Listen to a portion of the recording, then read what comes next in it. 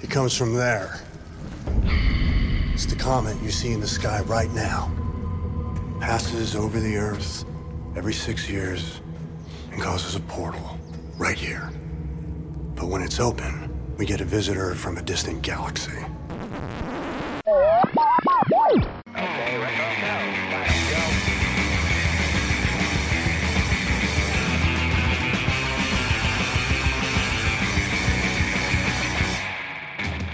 Hello and welcome. Welcome and hello. This is Wait, You Haven't Seen? It's a show where we talk about movies, and specifically we talk about a movie at least one of us has never seen before. I'm your host, Travis, a.k.a. TV's Travis. This is episode number 228, and we are in week 2 of Cage-a-Palooza 2023, our yearly celebration of the wonderful Nick Cage. So, I brought back from the Nerd Nest, Bill. You were on, I think, the first or second Cage-a-Palooza, if I remember correctly.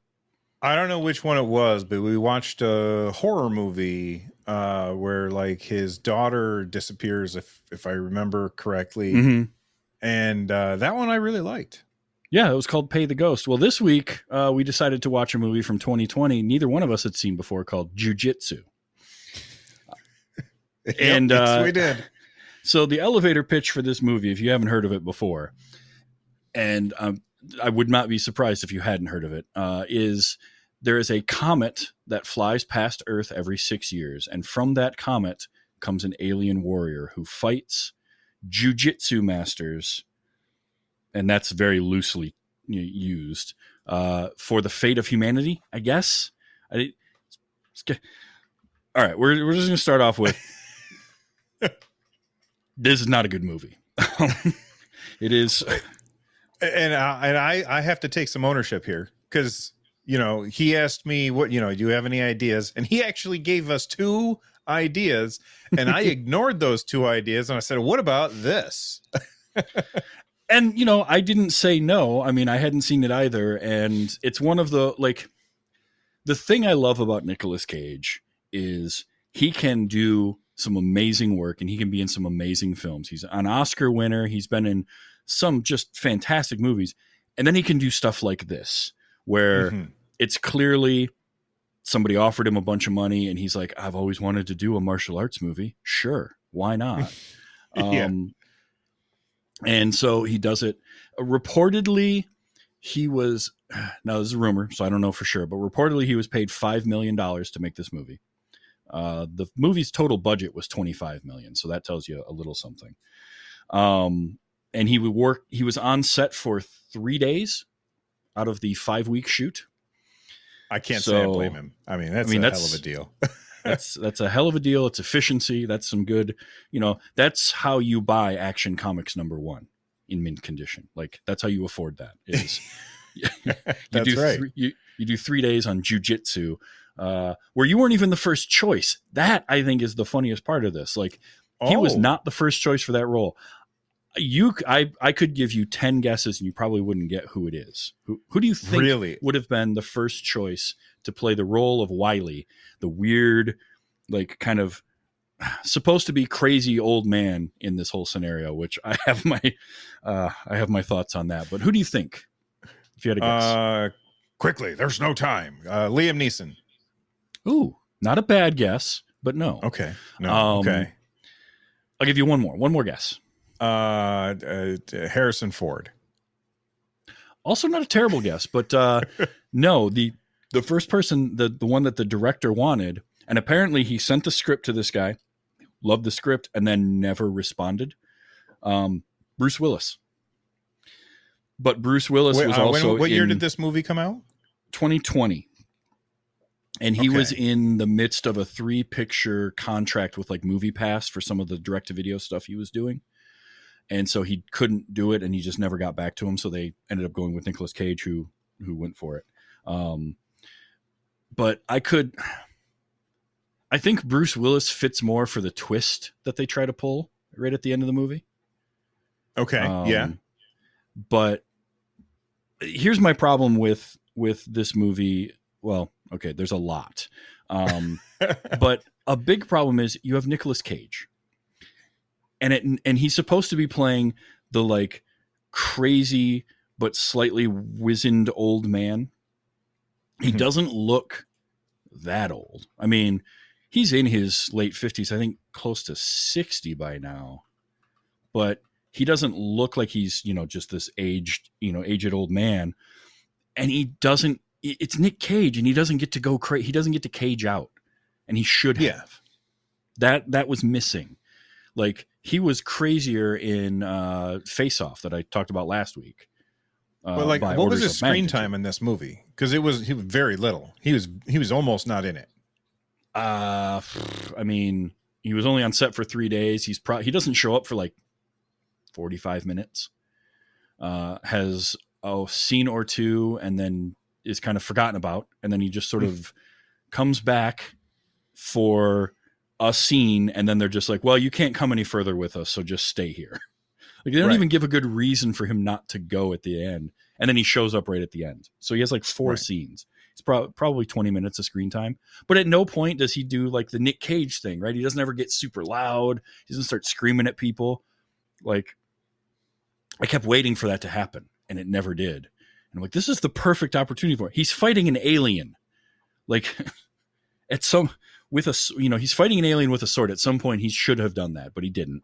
And yet still, for my money, the most compelling character and performance in the entire movie, which, granted, not a high bar to clear. I'm going to disagree with you.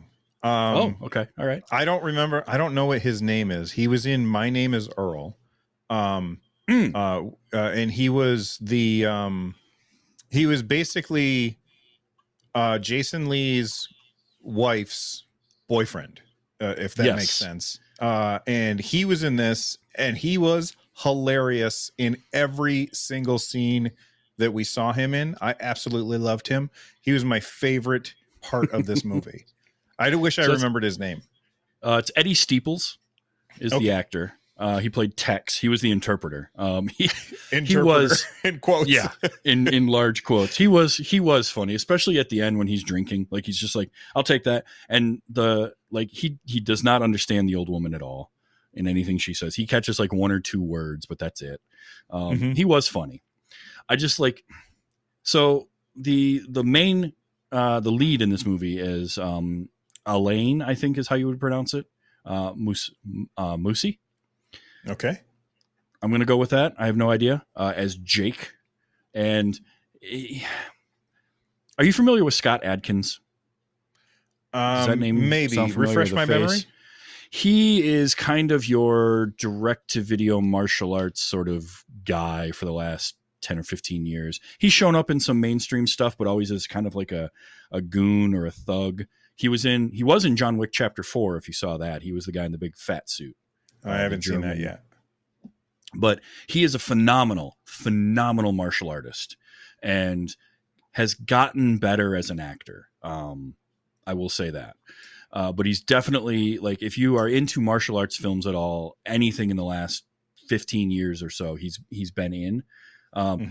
This guy that played Jake here reminded me of like the poor man's version of Scott Adkins. They only had a budget of 25 million, so they got to go with the poor man's version of everything. It's true. Especially when they spend 1/5 of their money on 20 minutes of Nick Cage. Yeah.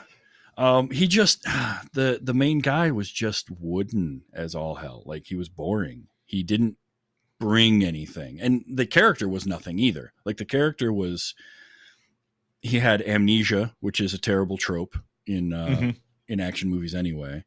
And so you layer that on top of the fact that as an actor, like, he wasn't, I hate like slagging on actors because it's not an easy profession and they got to make money. He just felt like he didn't get enough time to do any like acting. And he was just there. He was more of a stuntman that had lines than anything else. And I think personally, I don't blame the actor for this because the writing is terrible. Like really bad. Like my wife, because my wife has sat down and watched it. I tried to get her to come on the show with us. She wasn't having it though. She said, how did she phrase it? She said it was like a 12-year-old watched Predator and then wanted to recreate it in their backyard. And I was like, yeah, that's it. That's what the writing was like. I love the fact she said that, because my first note when watching this movie was, based on that opening bit, somebody saw Predator and said, I can do that. Like, Yeah. it was exactly what I felt was that to a T. That is, I love that she picked up on that. I had another one somewhere along the line where my other note was like more shitty Predator vision, because it was like a weak version of, like, where the Predator vision was, they used an actual thermal camera, but there was like reasoning behind it, and you learn more about it as you go. This was like some sort of vision, but apparently a specific cloth or material can block it. Yeah, I guess. And and as soon as you put it on, everything disappears. It doesn't matter how long the cloth is. Yep. Like if you can't see the boots either. The boots Can't see the sticking out of boots? the bottom of it. You can't see them. You can't see the arms. None of them had sleeves, and yet their Yeah. arms would disappear too. Yeah, It's amazing. But where did they get that stuff from? Did the I'm just going to call it the Predator, because that's what I'm going to call it. Did the Predator like show up and they're like, all right, if I'm going to come back here every 6 years and I'm going to fight somebody, here's the stuff you need to be able to defeat me. Like, is that what happened? Because at one point, I think it was Nicolas Cage, he goes, that's why you've got the Jiu Jitsu. And I was like, what does that mean? They kept saying that phrase, and I'm like, okay, first of all, I don't think those words mean what you think they mean, because like there was, they got to a scene in the woods towards the end of the movie with one of the like unnamed characters that didn't show up until an hour and 20 minutes into the movie. And then suddenly he's there, and I'm like, okay, so these two guys are dying. And sure enough, he was like the only one that had a jujitsu based fight with the alien. Like there were actual arm bars and grappling and all of this, and like things that I would recognize as jujitsu. Outside of that, it wasn't even in the movie. So that cracked me up a lot. Oh man, the writing for this, and I'm putting writing in quotes because it felt like somebody did sort of, like the improv idea of like yes and. Oh yeah. It felt like that in a script form. Like they wrote the blurb for what they wanted the concept of the movie, because honestly the core concept of an alien fighting humans for whatever reason, not terrible as far as like cheesy B sci-fi movies go. Yeah. I've heard much worse, but it's like they wrote that out and they were just like, okay, yes, and a fight scene, yes, and a fight scene, and that was their script, and that's all they had, because the dialogue is mostly terrible, but the scenes don't make sense from scene to scene either, and that's not hard at part. all. Like what's the army doing there, and what purpose do they serve? We're not really sure. But I guess something to do with radiation. Yeah. But like the army intel lady who was really bad. And I'm not blaming her. I'm blaming the writing. But the army intel lady, like she was like, about the radiation. And they do, Mr. I can't remember stuff is like, what are you talking about? I have I just got stitched up. I got pulled out of the water why was Nick Cage on that boat, by the way? Like they don't explain that. Like he's hanging out with this old woman on a boat. He pulls him out of the water, and then Nick Cage disappears. Yep. The lady stitches him up and delivers him to the army, and she's like, about the radiation, and he's like, I don't know anything. It's like, how you said that they did the yes and thing? Mm-hmm. After you do that, if it's not improv, after you do that, you should do a yeah, but yes. What about this at the end? So that you can fix all of the plot holes, because there was just so much about this that made absolutely zero sense. I still enjoyed it though. Here's the other thing is, it's got the hallmark of, it's a B movie, and it was never going to be anything but a B movie. And that's fine. Like the director of this, his previous film was, the director's name is Dimitri Logothetis. His previous movie was a sequel to Jean-Claude Van Damme's 1987 movie Kickboxer that he made in 2016. Oh, wait. called Kickboxer Vengeance. Okay. I'm guessing not with Jean-Claude Van Damme. No, Van Damme's in it. Get Out of Town. Okay, I have to So watch he that produced that. He directed Retaliation. So the first one he produced and I think maybe wrote Vengeance, and then Retaliation was 2018. So another Kickboxer one, also starring the same main character as this. The cover, the poster for Kickboxer Retaliation makes me want to watch it for no other reason than it's got Jean-Claude Van Damme in it on the cover. Mike Tyson is in the movie. He must have a cameo. It's probably another one of those walk on. I was here for a day, and I see on the poster the Hafthor Bjornsson, the Mountain from Game of Thrones. Oh, okay.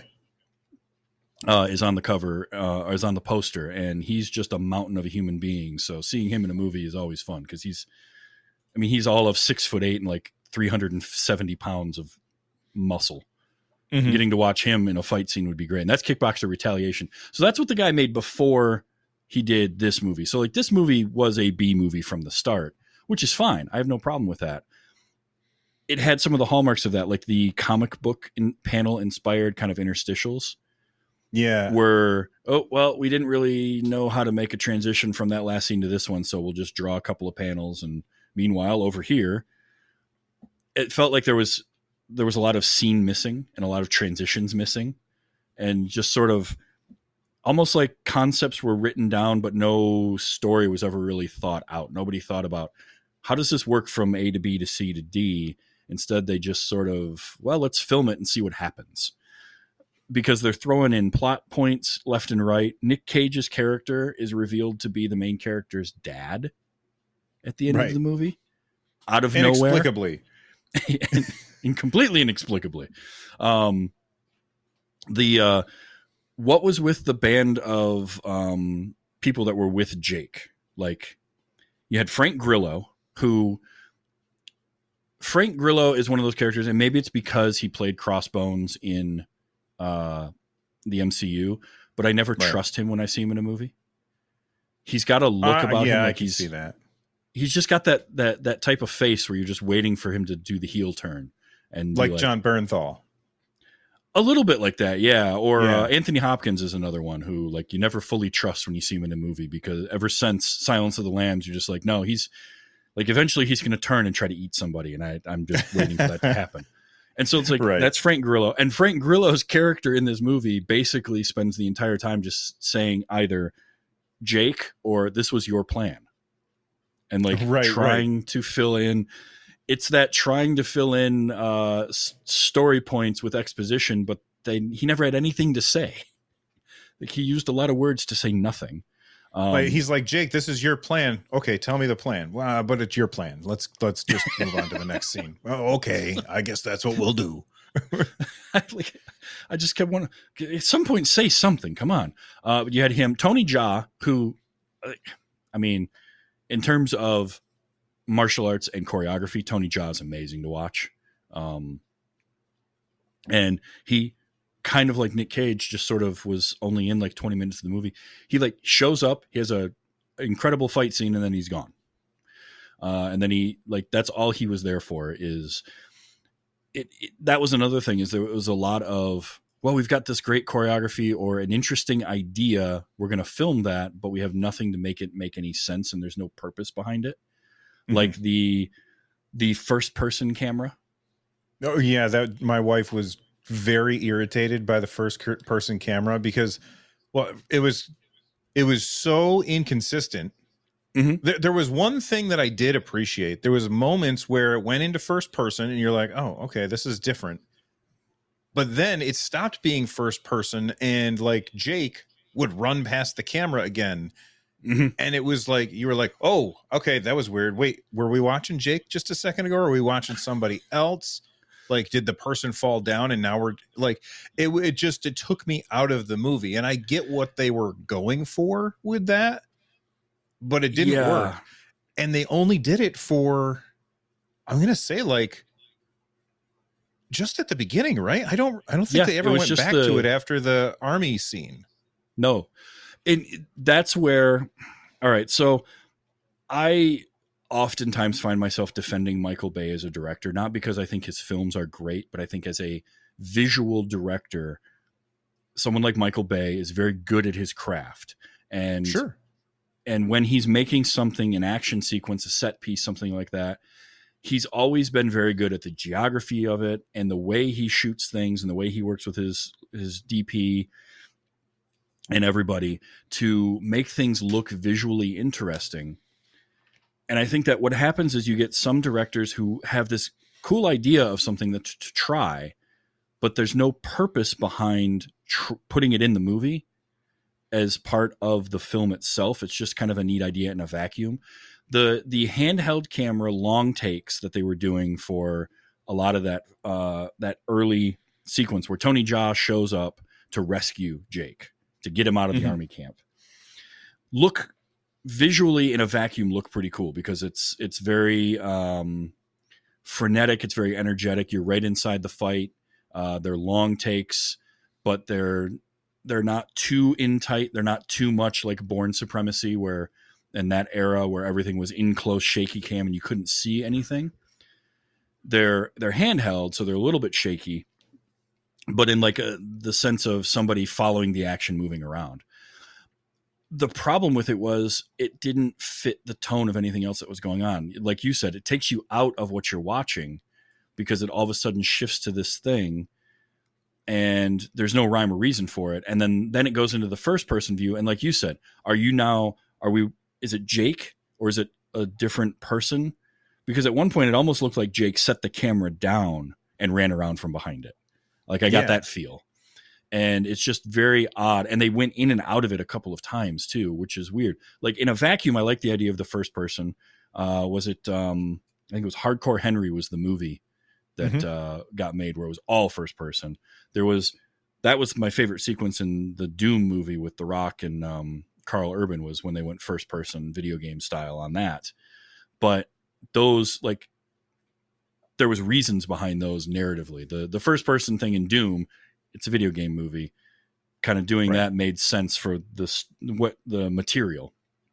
Yeah, this just felt like, and this just felt like, oh, this is kind of a cool idea. Let's try it out, and then just forget about it. And like, we're not going to shoot another fight, anything like that, which you can do. You don't want to have all of your set pieces be shot the same, but like they never went back to anything similar to that at all, and it was very odd. And it's a bummer because I think that if you set it up properly, I think it could have been a really a more compelling sequence than just like, oh, it kind of looks cool. They also, unfortunately, because of the lower budget, the CG is very evident in a lot of the movie. Oh my God. The CG, like at first, you know what? At first I was really impressed because they had the comic book transitions where they went the panels, right? Mm-hmm. And then when Jake was attacking somebody, like I saw blood and the blood looked totally wrong. And my wife and I both landed on, oh, it's supposed to be comic book blood. I wonder if it's a comic book. Well, I don't know if it's a comic book, but no, it was just bad special effects. No, and where it got worse was the dust. There was so much CGI dust in this movie. Like there were times where he would hit somebody in the chest and you would see this puff of fake dust come off of them. And it just, it takes you out of the moment because now you're focusing on that. The bad CG bullet holes on the wall where, it's an action movie. So of course nobody can hit anything with a weapon, even though Tony Jaa runs off of a wall, jumps down into a enclosed space with 4 guys with automatic rifles. We don't see any of the action. And then we just see him come flying out the door. So there's your stormtrooper aim right there. They couldn't hit. Yeah, absolutely. They couldn't hit him in a box. But yeah, and like plot hole wise, what was with the army sergeant captain guy? You know who I'm talking about? He was played by Rick Yoon. Captain me. Sand. He was the one. We don't see him for the first part of the movie. Like there's supposed to be a shot. I think it's meant to set him up as like nefarious in some way, where you see his silver plated pearl handled pistol on a table. And then later on, he's got that out when one of their treks out into the jungle, he ends up getting in a one-on-one with the alien when the alien shows up. Right. And then the movie forgets about him for like 45 minutes. And he shows up for one more scene to basically tell Jake, go get him, buddy, or something. I couldn't figure out what his character was supposed to be, because he's antagonistic towards Jake. Then he tries to fight the alien. We assume he gets killed with all the other men, but no, he somehow manages to survive. And he's just putting like tree sap on his chest wound or something. Yeah, I think I completely forgot that character, because none of this sounds familiar to me. I got it. Like, I had more fun taking notes than I did watching the movie. Like, I wrote down the opening credits are really long, but at least the movie's short. Like, so like, I must have missed Captain Sand. I remember like the Army intel lady was like, he was the one that she reported to, right? Yes. Or they were both from different, like, they were like equal, and there was somebody that was above them, and she acted like she was in charge, and he kind of wanted to be in charge. Is that the guy you're talking about? Yeah. Yeah, that's what I'm talking about. He just, like, that was a character. There was a bunch of characters like that. The Army intelligence lady, who I guess Myra was her character's name. She was, it was weird. She was so antagonistic towards Jake to start. And then all of a sudden there's a scene where she just like, no, I believe him. And I'm going to take him outside and let him go for a walk. Like, wait, what? Why? You were ready to give him like truth serum and, hook him up to a car battery, and now you're going to take him out for a walk? I didn't get that. And then she, I guess, dies. I'm not sure. I'm not sure. Like, she has a run-in with the alien, and then she, like, I think she gives something to Jake and is like, keep going or something. And then we never see her die, because I guess she's not important enough. Yeah. When he falls, when they're running through the woods, they come out of one of the animated transitions, and he's just running through the woods and like falls in that hole. And it's where he meets Nick Cage, I think. If I remember correctly. But she's up top, and like the alien shows up. I think we see her get hit by one of his little shuriken, little throwing star things or something. But that's it. Then she's gone. Also looked awful. Those things looked really bad. Those were bad. And it felt like they used the same animation for them several times in the movie. And they did the same thing with sound effects, where they just kept using the same sound effects over and over and over again, like the bad kung fu movie. When you move your arm and it goes, like that sound effect over and over through the entire movie. They did use a Wilhelm scream, which I loved. They did. Yep. I love that. You know what this made me think of when I was watching it? So old Hong Kong kung fu films, when they would get an English dub, I was watching a couple of different documentaries mention this, but the people that would do the dubbing for them, for like the Shaw Brothers or Golden Harvest or whatever, they would have people doing English dubs, but they didn't really have a script. They just sort of had an idea of what the movie was supposed to be, and they would ad-lib all of that dubbing. MST3K? Basically. They would sit there and watch the movie and ad-lib lines, and that was how they came up with whatever for the dubs. So I love it. Kind of makes sense why so many of those dubbed films just they make no sense, because the people watching them didn't speak the language and were just like recording things that would somewhat match the timing of whatever they were saying in the film. That's what the writing felt like to me in terms of dialogue. It felt like they were just ad-libbing everything they said at any point, and none of it mattered. None of it made any sense. They would start talking about radiation and yellow cake, right? Which is yellow cake uranium, but then she's talking about plutonium over here. Like they didn't have somebody on set like, we have a script with lines. No, it was just, you know what? Say whatever you want. No one's going to care, because it's been 2 minutes of runtime. We need another action sequence. Right.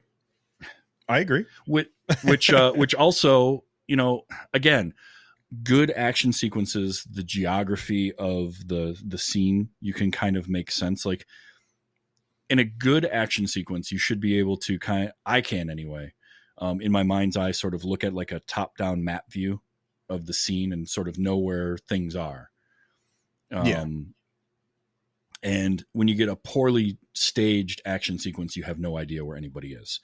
And that sequence after Tony Jaa rescues him, and there's that whole long fight, and then they walk out in the field, and the rest of the crew like stands up from the tall grass. And it's just like, "Hey, Jake, how you doing?" And Jake has no clue who any of them are.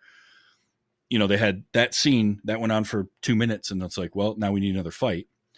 And so then they have the one on the road where the army kind of ambushes them. And in that the one cleanest Jeeps possible. Yes. Brand new Jeeps. But that was one that had the problem of scale, right? Because they pull up and they're like 20 feet apart, maybe 15 feet apart, the Jeeps are. And then throughout the entire fight sequence, they're like a football field's worth of space. And you've got 3 separate kind of skirmishes going on at any one time that you're watching. It's like, how much room do these people have? Like, I just kept getting taken out of stuff because I'm like, oh, okay, now we're going to go over to fight D and watch this fight go on for a couple of minutes. And now we got to switch back to fight B because we got to know what happens to Frank Grillo, who was just there to say Jake over and over and have one fight. Has he been in other things? Because I only, like, when I saw him, I pulled out my phone and I wrote down Rumlow, and I have never seen him in anything else. That's pretty much what he's known for. He's done other stuff. He was in there was a movie that came out the same year as this, Boss Level, that he was in, which is a made for Netflix, I think, a Netflix original that's supposed to actually be pretty good.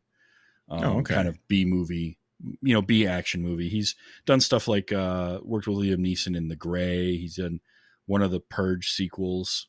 He's done some voice work in DC animated stuff. But Brock Rumlow is his biggest by far, kind of most known.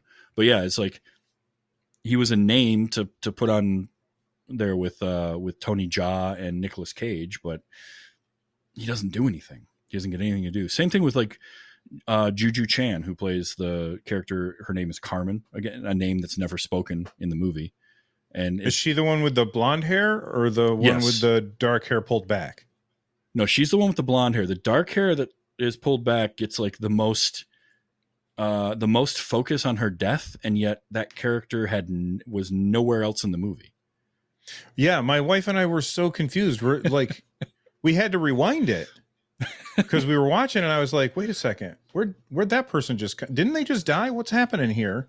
And my wife says, "No, where's the blonde lady?" And I was like, "Wait a second," and so we had to rewind it, and then we're like, "Oh, okay, it's different people." But we never saw that person before in the show. Nope. And she had like a hood on, so I don't think you could see. I can't remember exactly, but I think she had like her hood up so you couldn't see her hair. I don't know. Mm-hmm. It was something weird. Like that. That's a weird movie. it was like Juju Chan as Carmen. She's the love interest, but again, you're dealing with a character who has amnesia, so he doesn't know who she is at all. And the movie does nothing to like help his amnesia at any point. It's just sort of a convenient let him be a blank slate type of thing. Yeah, it would have been better if he was started to fall for Army intelligence lady. Yeah, and then Carmen shows up and she's like, "What are you doing? You're supposed to, you're my guy." And that would have been a more interesting dynamic, and it would have made it so that they didn't have to lean on the not poorly choreographed, but poorly shot action sequences. Yeah. I mean, but that would require character development and a writing process, which they didn't have time for that. They only had 5 weeks to shoot this movie. And poor Jake gets the most head trauma of like, how did he survive the opening? That's what I want to know. Because he jumps off that cliff. When he was in the water? Well, yeah, because he jumps off that cliff, hits the water, and then hits a rock. Oh, that's right. I forgot. Because my note was, oh, well, he's dead. I thought it was just like some rando character to start the movie off, and then we'd meet our actual protagonist after the opening credits. But no, it was him. It was Jake, even though he clocked his head. And then he gets hit in the head a couple more times because somebody I think it's Captain Sands knocks him out and then wakes him up. And that was another thing is, all right, I don't, B sci-fi movies, plot holes, that's one thing. At least put in the most token of efforts to stick to some sort of internal logic in your movie. And this one didn't even try that. Like when they're walking along and Nick Cage is giving him the background of sort of where everything came from. And they mention at that point, they say, we have to do this before sundown. And he's like, well, what happens after sundown? Everyone dies, right? The alien doesn't get his fight and he starts killing everything. And then he immediately gets knocked unconscious and wakes up and it's dark. So it's after sundown. So why is the alien doing any of what he does for the rest of the movie? He should have just been on a scorched earth rampage at that point. I didn't even catch my first thought. I'm like, oh, it's dark. Why isn't the alien just killing everything? And then there was a flashback, and flashback Nicolas Cage didn't look like Nicolas Cage. It was a completely different dude. Mm-hmm. Am I wrong? Was that supposed to be Nick Cage? I think so. It's hard to say because at one point Nick Cage tells him when they're sitting around that campfire that he has to do this thing and the stories will be told for generations, just like with me 6 years ago. Right. I was like, 6 years ago. What? And he also says, "I'm you from the," or he doesn't say "I'm you from the future," but he says something about. For a moment, I thought that he was Jake from the future, like time travel was part of it, because he said something that sounded like that. But then I'm you, or I'm what you're going to become, or something like that. Yeah. Now, see, that would have been a cool twist to have in there. And yeah, better than time loop and better than Darth Vadering him. Yeah, better than he was your dad. It's like, well, he's not a very good dad. Because he just watched his kid jump off a cliff, and then he just picked him up out of the water and said, "Here, you stitch him up. I got to go back to my hermit cave and sit in my favorite chair." Right. And just wait for my son to show up. And I'm going to be completely cryptic in everything I say to him, even though he could have easily helped him regain his memory. There's just so much. Maybe giving him some insight into what's actually happening so that Jake understands, oh, okay. We better get on the ball with this. Yeah. And by extension, us as an audience knows what the hell's going on because they apparently they have to fight the alien and you can't run away from the fight. Right. But you're going to die from the fight. However, Nick Cage got out of fighting somehow or survived. Yeah. Did Nick Cage kill the alien? Is it a different alien every 6 years? I don't know. We don't know. We're never told. We're never given any indication. And he even tells, well, it must not be because Cage says he begged for his life and the alien who was called Brax, which every time they said Brax, all I could think of was Brack from Space Ghost and made it a little bit funnier. But he says something to the effect of like the alien thought that he was crazy, so he spared him. But again, it's Nick Cage being as subdued as possible. It's not, you could go crazier, Nick, is what I'm saying. But then he tells him like, no, we're going to have to kill it. Or you could just kill him. Like that's another option. You could just kill the alien. You could kill Brax and be done with everything. And it's like, wow, nobody ever thought of that before. Right. Why didn't you do that, Nick Cage? Yeah. If you're crazy, you could have caught him off guard. Thanks for nothing, Dad. Also, I wonder how long this has been going on for. Like, we don't really have a feel for the timeline. It seems like it's present day with the Army, but the Army, obviously, this was an Army in terms of U.S. Army in terms of like they're wearing camo. Right. Because it didn't look anything like that. But like, we don't have a sense of like what year it is when this is happening. How long has it been going on? Does anyone else in the world know? Like, you think if it's happening every 6 years, you'd think so, especially with as close as that comet was, because that comet in the sky was gigantic. That thing was like, you could reach out and touch it. And it was closer than the International Space Station. Right. And so my wife was looking at her phone at the very beginning, and so she didn't see the opening moment where you can see the comet flying past and there's like a satellite there. Yeah. And then there's people, and then Jake is like running through the woods and he's got the shurikens or whatever coming after him. It reminded me of like the things from Hellraiser. Yeah, a little bit. But like he's got those things chasing him down in the woods, and then he gets picked up on a boat or whatever, and then suddenly it's like modern day with the army, and she's like, what the hell is happening here? Is this when is this happening? I was like, oh well, this is modern day. That we saw that at the beginning. And so like she missed that. Oh, okay. But if you didn't see the satellite in space between Earth and the comet, you wouldn't have known for the first 10 minutes that this was modern day. And so it was very weird. It was. I also like to, and I noticed this, the first shot with the comet, it almost feels like the comet comes into frame and like halts for a second and then decides to move forward, like it's sentient. And if you ever do watch this again, check for that right at the beginning. It looks like the comet kind of comes into frame and sort of stalls and is like, all right, now I'm going to make my move, and then moves in towards Earth. It was very strange. But the effects budget, you gave $5 million to Nick Cage. They didn't have an effects budget at that point, so right. Can only do so much. And yet, for all this kind of slagging off on the movie that we're doing, I had a good time with it. It was a goofy, silly, weird movie. That yeah, absolutely. I there were points I actually enjoyed, even though it was objectively bad. Yes, the choreography was good.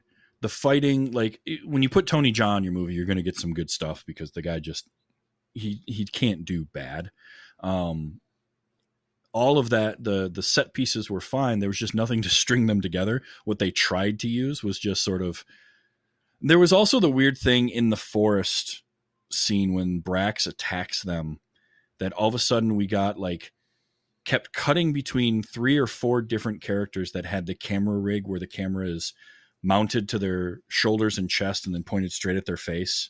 And so on like a gimbal. So wherever they move, it's just the background moving and their head is like perfectly still. And they did that. And it was like, and it was just so out of nowhere that happened, kind of like the first person thing where it was like somebody thought, oh, this would be a cool idea. But then there's nothing setting you up for it. It happens and it's over with so quickly and they just kind of forget about it. It was really weird. And it, again, took me out of that moment because it just felt so different from the rest of the movie. That was a really weird choice. I almost feel like they could have combined the first person move with that weird, almost reverse shot, almost split screen, or have one person moving towards them in first person, and then like they fight for a second, and you have it switch to the other person with the camera on a gimbal on their chest. It was just a lot of weird choices. Like they sat down and they said, what are some cool things that we can do that it would be interesting camera work? And they did that, but they didn't think of good reasons why. It's like when you watch a YouTube video and they put like one of those crazy transitions every 15 seconds, or when a student makes a PowerPoint and the PowerPoint has 4,000 animations per slide in it. It's just distracting. Yeah. I was reminded of the second Ghost Rider film, Spirit of Vengeance, because there was a lot of that in there where it was 2 directors. I think they're Taylor and Neveldine, I think are their last names. But they had some really cool ideas of like ways to shoot action sequences and stuff like that, and getting the camera in real close and all of that kind of stuff. But there was no reason for it. And so that was a arguably better version of kind of what this movie was trying to do. At least its story sort of held together.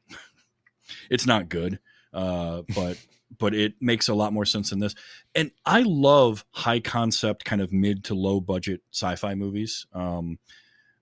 It's something that even if they're mostly direct to video, direct to streaming services now, we used to get some of them in theaters. Like No Escape is the one that comes to mind because it was one I saw recently for the first time, where that was a mid-90s kind of action sci-fi movie with sort of a middle budget. It's got Ray Liotta in it, and it's not a great movie, but it's a fun action piece. And you can have fun with these, but even that has a story that makes sense all the way through. And for a $25 million movie, maybe spend a little bit more time writing out and at least thread your story together. It doesn't have to be great, but give us something that makes sense from kind of action set piece to action set piece. Because that's what, like, Jackie Chan made a career doing that. None of his movies are going to win any writing awards, but at least the story sort of made sense going through. There was a narrative there that tied together the set pieces. Yeah. And it just felt like, go ahead. It just felt like ad-libbing dialogue. And then we're like, well, they're just figuring, well, we'll fix it in post. We'll edit it together. It'll be fine. No one will care. And I just, do you think, I mean, nothing against Nick Cage, because I love Nicolas Cage, but do you think he brought anything to this movie at all? Like, if they put some other actor in that role, does this movie change a little? That's tough, because he has like a weird presence that just is unique to him. However, I can think of probably a half dozen different people off the top of my head that you could have inserted into the role that he played here, and the movie doesn't change at all. It's not any better or any worse. Like you mentioned, Liam Neeson, Harrison Ford. We talked Bruce Willis. You could put, there's a whole lot of that sort of actor, those kinds of people. Even like, I think of Scott Adkins. He's not old enough yet to do that, but he's getting there. But like a Keanu Reeves is somebody who you could have plopped into that, and he could have just shown up for a couple of days. It's going to be different. Like all of these people are going to make something different about it. But what I mean I don't think it's get any rid of better the big or names. worse. Get rid of the big names. Do you think, like, because the rest of the film, other than like the people who you mentioned, like that are names that people know, like the main guy, Jake, like you get a guy like him, nobody friggin' knows who that guy is. You put somebody like that, just an older person, in the Nick Cage role. Does it change it? Because I didn't feel like we got anything out of Nicolas Cage in this movie. We didn't. However, he got us to watch it. His name being on the bill is what got us to watch this movie. So I think that with that being said, if you take it away and you just make it random person playing that character, the movie itself in a vacuum, no different. It really isn't. But I'm not watching it probably because I don't care, because I have nothing about that draws me in. Whereas I need something to hook me.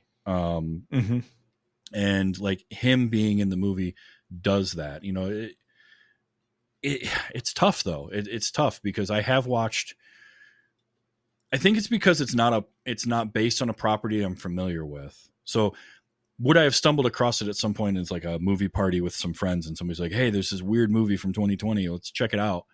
Maybe, but it being Nick Cage in it instantly gets you, all right, well, at least I'm curious to see what is he going to do. And then he doesn't do much of anything. And then I just wonder if the movie would have been better if they didn't spend a fifth of their budget on Nicolas Cage, and then they were able to, I don't know, polish up the script more, or, come up with scenes that make a little bit more sense, or fix the CGI, or instead of using CGI, use squibs for some of the special effects. Like all of that stuff had to be cut back because they didn't have the money. Obviously, like it's clear that they didn't have the money. Yeah, because they gave a fifth of their budget to Nicolas Cage. Nothing against Nicolas Cage for that though. Like get the dollars. I'd have done the same thing if I were famous.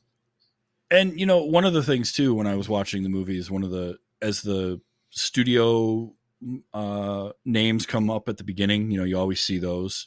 One of them was such and such investments corporation, and I was like, oh, that's not a good sign. Like, that doesn't instill a lot in me when I see. That's just like too funny. Something investments. You make a good point, and I don't think you're wrong either. But I do think they wanted that name recognition to sort of get their foot in the door. But I think that when it comes down to it, it's the writer, and in this case, producer, director, writer is one person. So right. It's a passion project for this guy. And for that to be so poorly written tells me he needs to collaborate with somebody else and take some of that money and funnel it into writing to make something a little bit better. So you're kind of right there.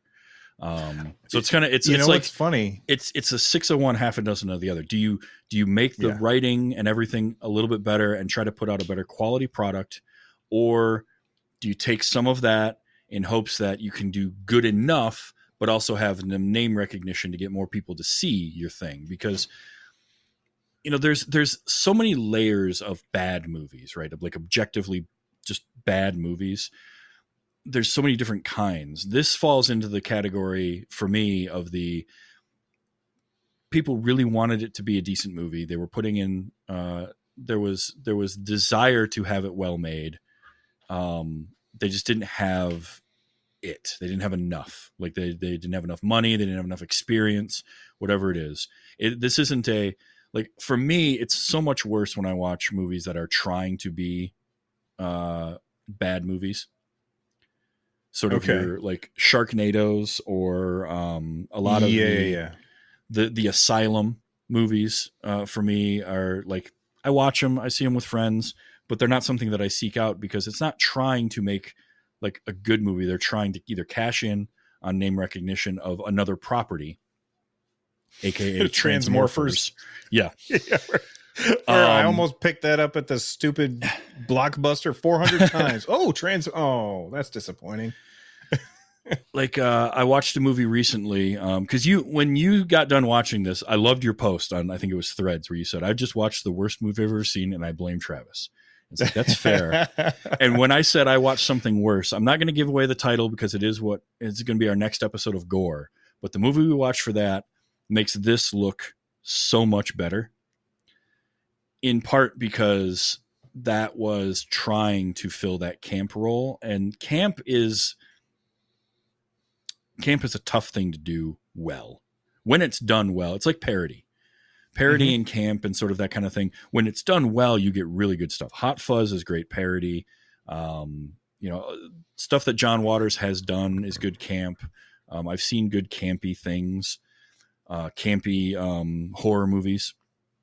Like some of the Friday the 13th sequels leaned into the campiness. Right. Jason X being one, they just leaned into the ridiculousness of Jason Voorhees in space. Like, cool, go for it. And when it's crafted well, it can be fun. But when it's not, or when it's just sort of lazy, that's what gets me. This didn't feel lazy so much as inept. Jiu Jitsu. Yeah, I agree. I feel like when watching this, I feel like everybody was doing their absolute best.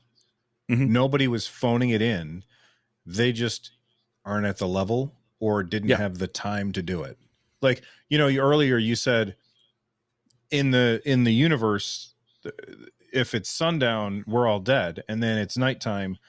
The way that I look at that, I almost feel like they're like, they just couldn't get the shots done fast enough. And it was their last day. And they were like, all right, we got to do night shoots, guys. Sorry. So then they did them. And then in post, they're like, oh no, it's supposed to be daytime still. In fact, I would even say it's probably just as likely that they shot all of that nighttime stuff and then we're shooting that scene and threw that line in there about making sure they get it done before sundown, not thinking about we've already shot that part of the movie and it's at night and whatever, we'll just deal with it. Because then like the next scene, it'll be hazy sunset. Sure, why not? We'll just go with that. Like, Yeah, I ran into this exact issue earlier today. I was shooting an ad for one of my YouTube videos, and a lot of times I do these ads where I talk to myself. So like I'll be sitting here having a conversation with another version of myself, which is very hard to do because you got to know what you're going to say ahead of time. And I had ad-libbed, right? okay. Yeah. Off the script. And so when I was doing the thing, and then when I was editing it together, I was like, oh, now this doesn't make sense because I didn't say the thing that I was supposed to say. And so then I had to reshoot the whole thing because I was being lazy, or because I thought of something in the moment and didn't think it through. That is exactly what it seems like you're saying, where they're like, it's got to be by sunset. Yeah. There felt like a lot of that. And you hear like rewrites and ad-libbing and coming up with stuff on set happens a lot. But there's usually somebody who has the job of script supervisor who's like, okay, but keep in mind, this is in the script, or we've already shot this, we might need to, they probably didn't have time to do reshoots for this movie. They certainly didn't have any budget to do reshoots. And so, yeah, when you're doing a lot of ad-libbing and a lot of making it up on the fly, you run into plot holes. That's just going to happen. And unless you're the, Deadpool movie and you can just wink at the camera and say, haha, what a funny, lazy piece of writing that was, you're going to get that. And it's fine. Like, end of the day, I don't mourn the time I spent watching Jiu Jitsu because, like you said, it was short. It's an hour and 40 minutes. And it had some visual stuff that I thought was at least mildly compelling. I mean, they tried some things. And that's another thing, too, that kind of leads me to that sort of ineptitude over laziness, is they were trying to do some stuff. They were trying to make some compelling looking things. They started off without much of a script, it feels like, and that put them behind the 8 ball in terms of making something that I think could be a cult classic. Like, this could have been a cult classic type film in a few years. It could have developed that kind of a following, but I don't think, especially with Nick Cage.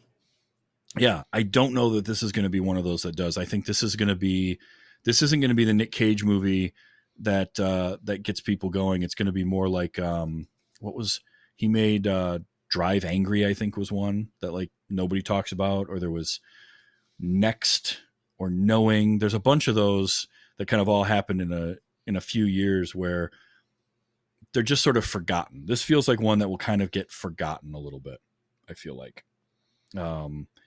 Because there's just other stuff around it that's going to be better, whether it's Unbearable Weight of Massive Talent, the Renfield. I'm curious to see the what's the one, Sympathy for the Devil, that's I guess just released or something.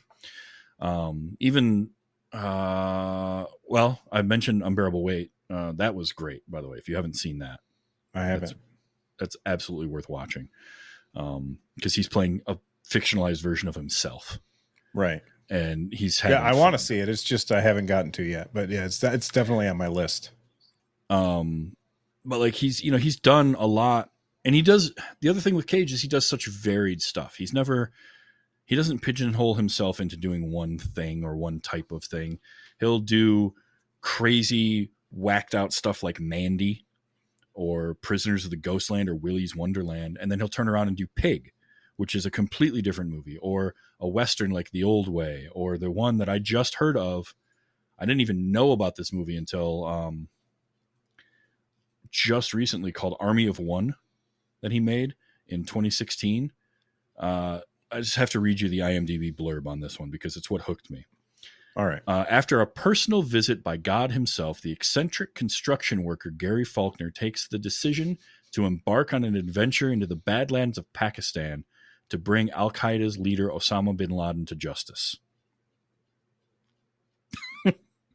If that's not enough to pique your interest, I don't know what to tell you. Like, also Russell Brand plays God. And here's the twist: Nicolas Cage plays bin Laden.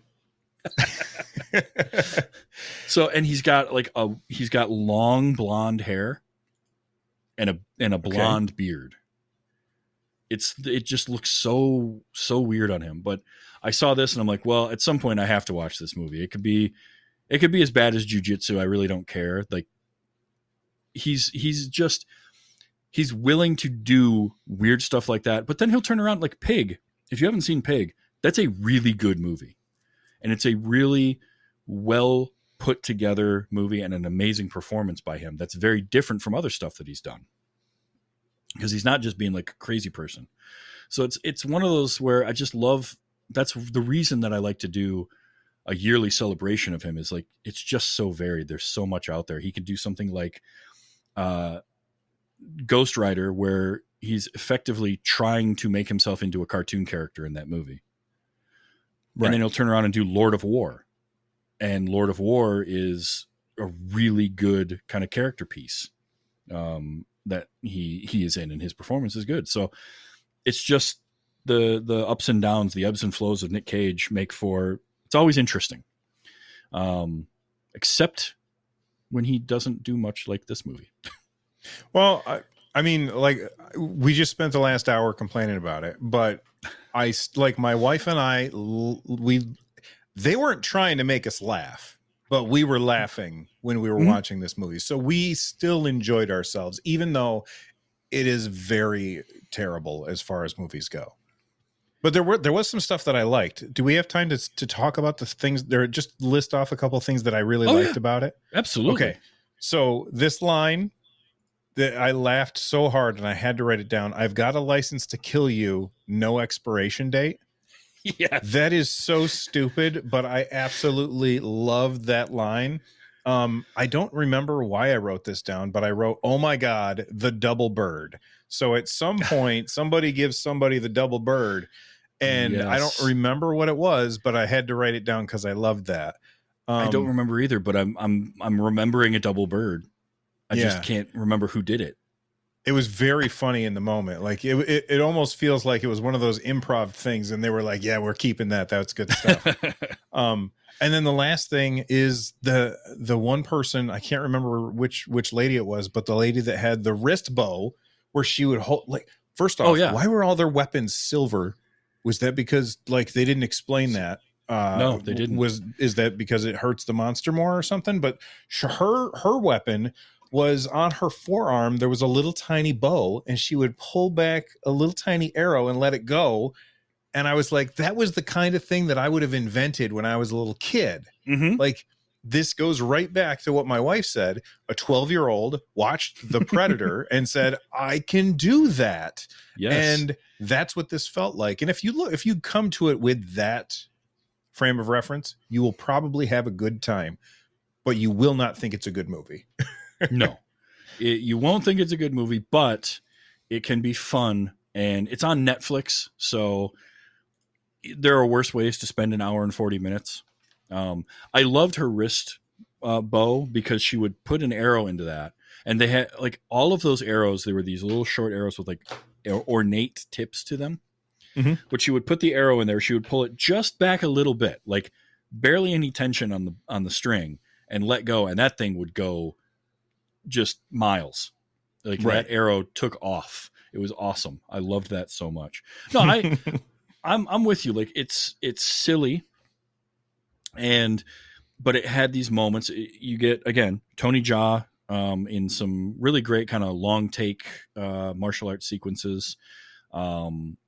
Some attempts at interesting camera work. I just wish that it would have felt like it fit more into stuff. And we mentioned him at the beginning, but name Eddie Steeples as Tex for the 5 minutes he's on screen. He's funny. He's introduced with, I'm just eating some canned chili, Sarge. You want some? Just eating some canned chili. Also, there's a Star Wars reference in the movie, which caught me off guard. Like, it was one that I wrote down because, again, it's just kind of out of nowhere. So we have this elaborate sequence where Tony Jaa shows up, rescues Jake.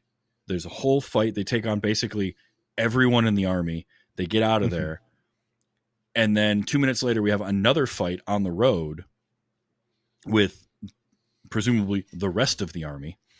That ends with everybody except Jake getting away and Jake being recaptured by the army, which also made no sense. Like, we just spent 20 minutes of the movie getting him out of the camp, and now he's back in it. And the first thing she asks him is, Who the hell were those Jedi Knights that just took out my entire unit? And that was when I'm like, because hold they're on, wearing robes. rewind that for a second. Jedi Knights.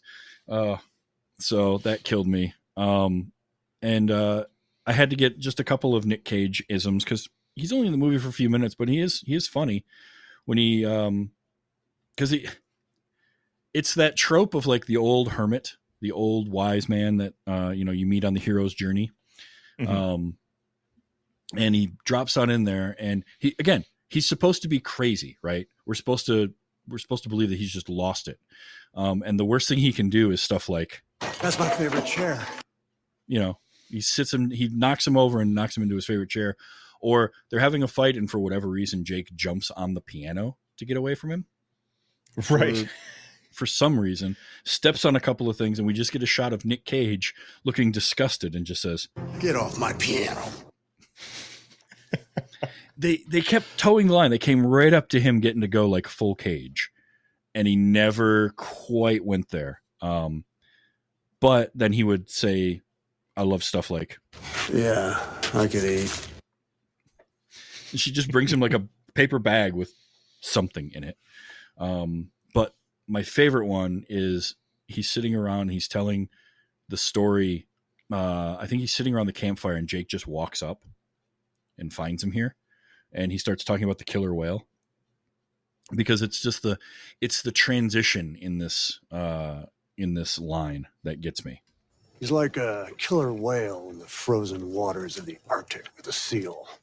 He fools with its head and then he kills it. It's horrible. Pull up a chair. It's that end there. It's horrible. You pull up a chair. Like, but not that's my the kind of favorite stuff. chair. No, not my favorite chair. But that's the kind of stuff that you get Nick Cage for, and they only had him for 3 days, so we didn't get enough of that. But still fun. It's worth. I think it's worth watching. Watch it with some friends. This is one of those, you're hanging out watching a goofy movie. It's in terms of Nick Cage movies, it's like Vampire's Kiss. It's one of those types of movies. That's a better movie, and I think even crazier. But like that's the type of movie this is. Like, don't go into it with high expectations. You'll be fine. Yeah, I wrote down in my notes, the last thing that I wrote in my notes was, I've seen worse movies, but I can't think of any of them. Yeah.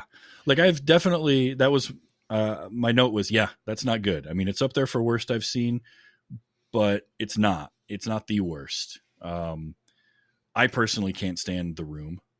Like, I don't get the hype behind that. I know people that unironically enjoy that movie, and I don't get it. Tommy Wiseau, I've seen it in the theater in like how certain movies you have to be in the right mindset for. It's like if you're a Rocky Horror Picture Show fan and you go to a midnight showing where the audience is interacting with it, it's a whole different experience. There's people that do that with the movie The Room. And I've been in that situation, and I still can't stand that movie. It's just boring, and nothing happens in it. And that feels like complete ineptitude in filmmaking for me. Like, nothing in that movie seems to make any sense. This at least feels like there were people that knew how to light scenes. Not all of them, because I didn't like the blue and green lighting they had in the army camp. I thought that looked not great. But they could at least light scenes, do camera work. Like, there was some of that in this movie. Yeah. It's a good entry into the annals of Cageapalooza and the stuff that we watched for this. So this is your second Nick Cage movie on this show. Would you say Pay the Ghost was a better?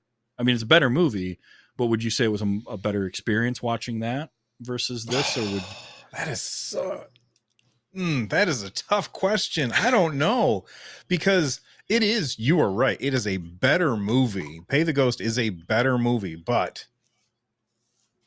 I think I had more fun watching this train wreck than I did watching Pay the Ghost. Though I did think Pay the Ghost was it's just a better film.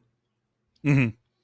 I'm with you on that. I think that Pay the Ghost is better. I would definitely watch it again, but there was something about the just like, what in the world is going on here and what's going to happen next of this movie that made it a little bit more enjoyable. Because at some point I would never watch either of those movies again, ever. I at some point in this movie was like, okay, just where are they going to go now? What weird thing is going to happen? Because none of it's made any sense. So how crazy are they going to go? And they kind of didn't, but I think this was the more enjoyable of the two movies for sure. Yeah. I agree with that. So yeah, that's Jiu Jitsu. It's not good, but you know, if you got nothing better to do on a Saturday night, check it out. You might have some fun with it. Now you mentioned your YouTube, you were doing a YouTube commercial, but your YouTube channel and kind of your videos on that, let people know what that is and where they can find it. It's just Nerd Nest on YouTube, and it's basically just, stuff about video game news and stuff like that. So just youtube.com/nerdnest. Yeah. And if you're into video game stuff, it's good content. A lot of Steam Deck content, which is always fun. Have you been playing Baldur's Gate 3 at all or in on any of that?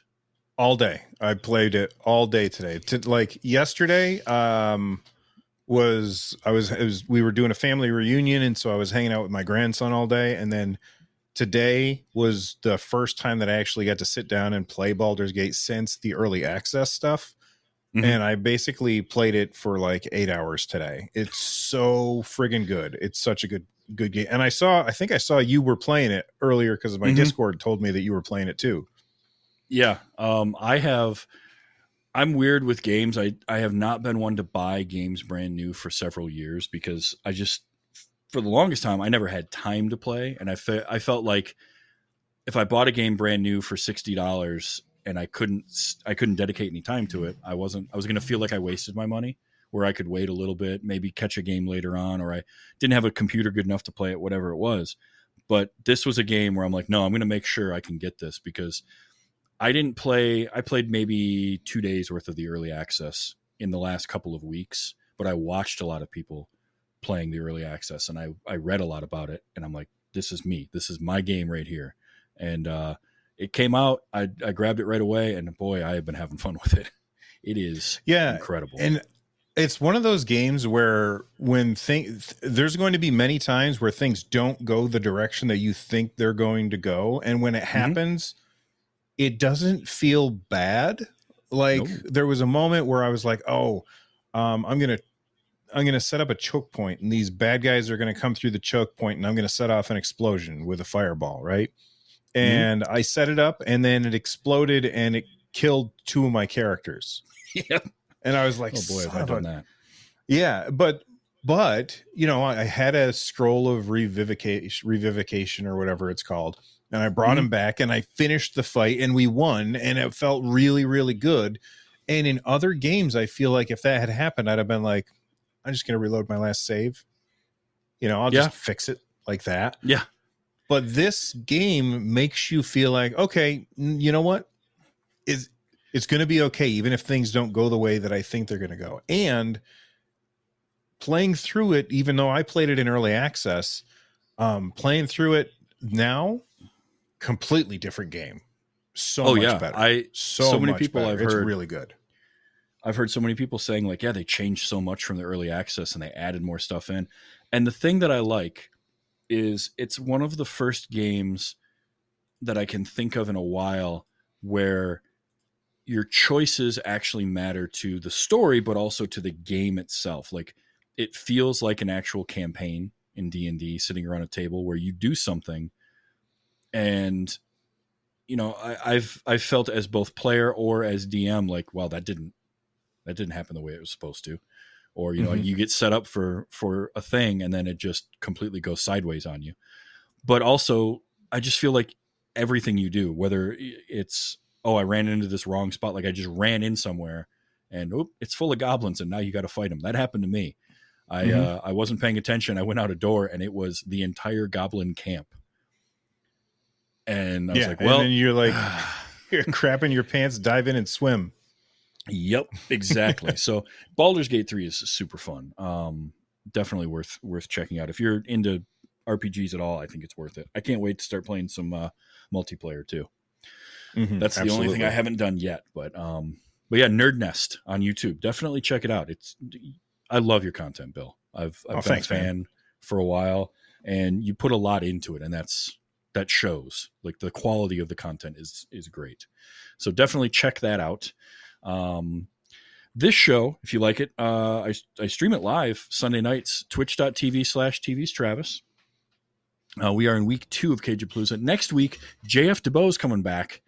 We're going to talk about Renfield. I finally get to watch Renfield. I have been, he got a hold of me like 2 weeks before the movie came out in theaters and said, hey, I want to come on in August and talk about this movie. And he went and saw it opening night. And so I have had to sit here and not watch it for months. And it's been killing me. Man. It has just been driving me. So I get to watch it finally. I cannot wait. So that's next week. The show comes out as a podcast on Wednesdays, anywhere you get your podcasts. You can go to tvstravis.com is the easiest way, because I don't know SEO. So searching for things with punctuation in it is always difficult. And I did that with the title of this show, like an idiot. But now I'm 200 episodes in. I can't change it. So, but tvstravis.com has links to this, other shows that I do. There's a Patreon for the show there. Link to it there is patreon.com/WYHS. You can support this show for as little as $1 an episode. There's monthly movie nights. We do kind of catching up on past movies that I've done for this show for patrons. Stuff like that. So, if any of that sounds interesting, check out tvstravis.com. And Bill, this will be out on Wednesday. I will tag you in that.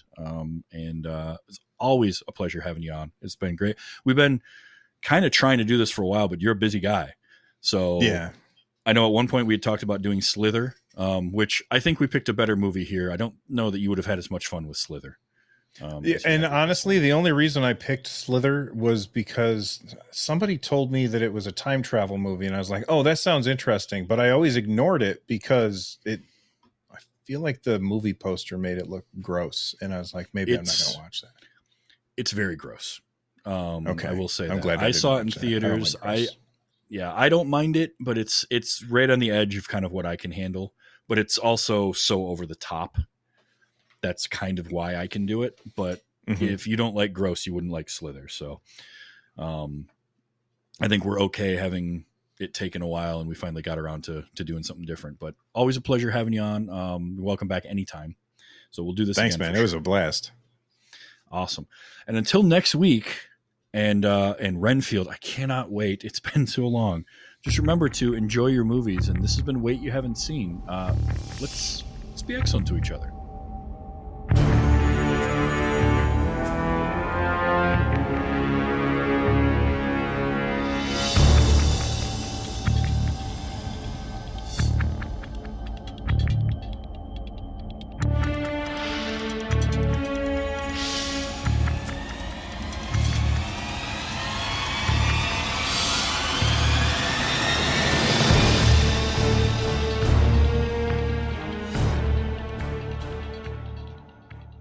Thought you knew the goddamn language. Man, I thought I did too, man. That Burmese for Dummies is just not working out.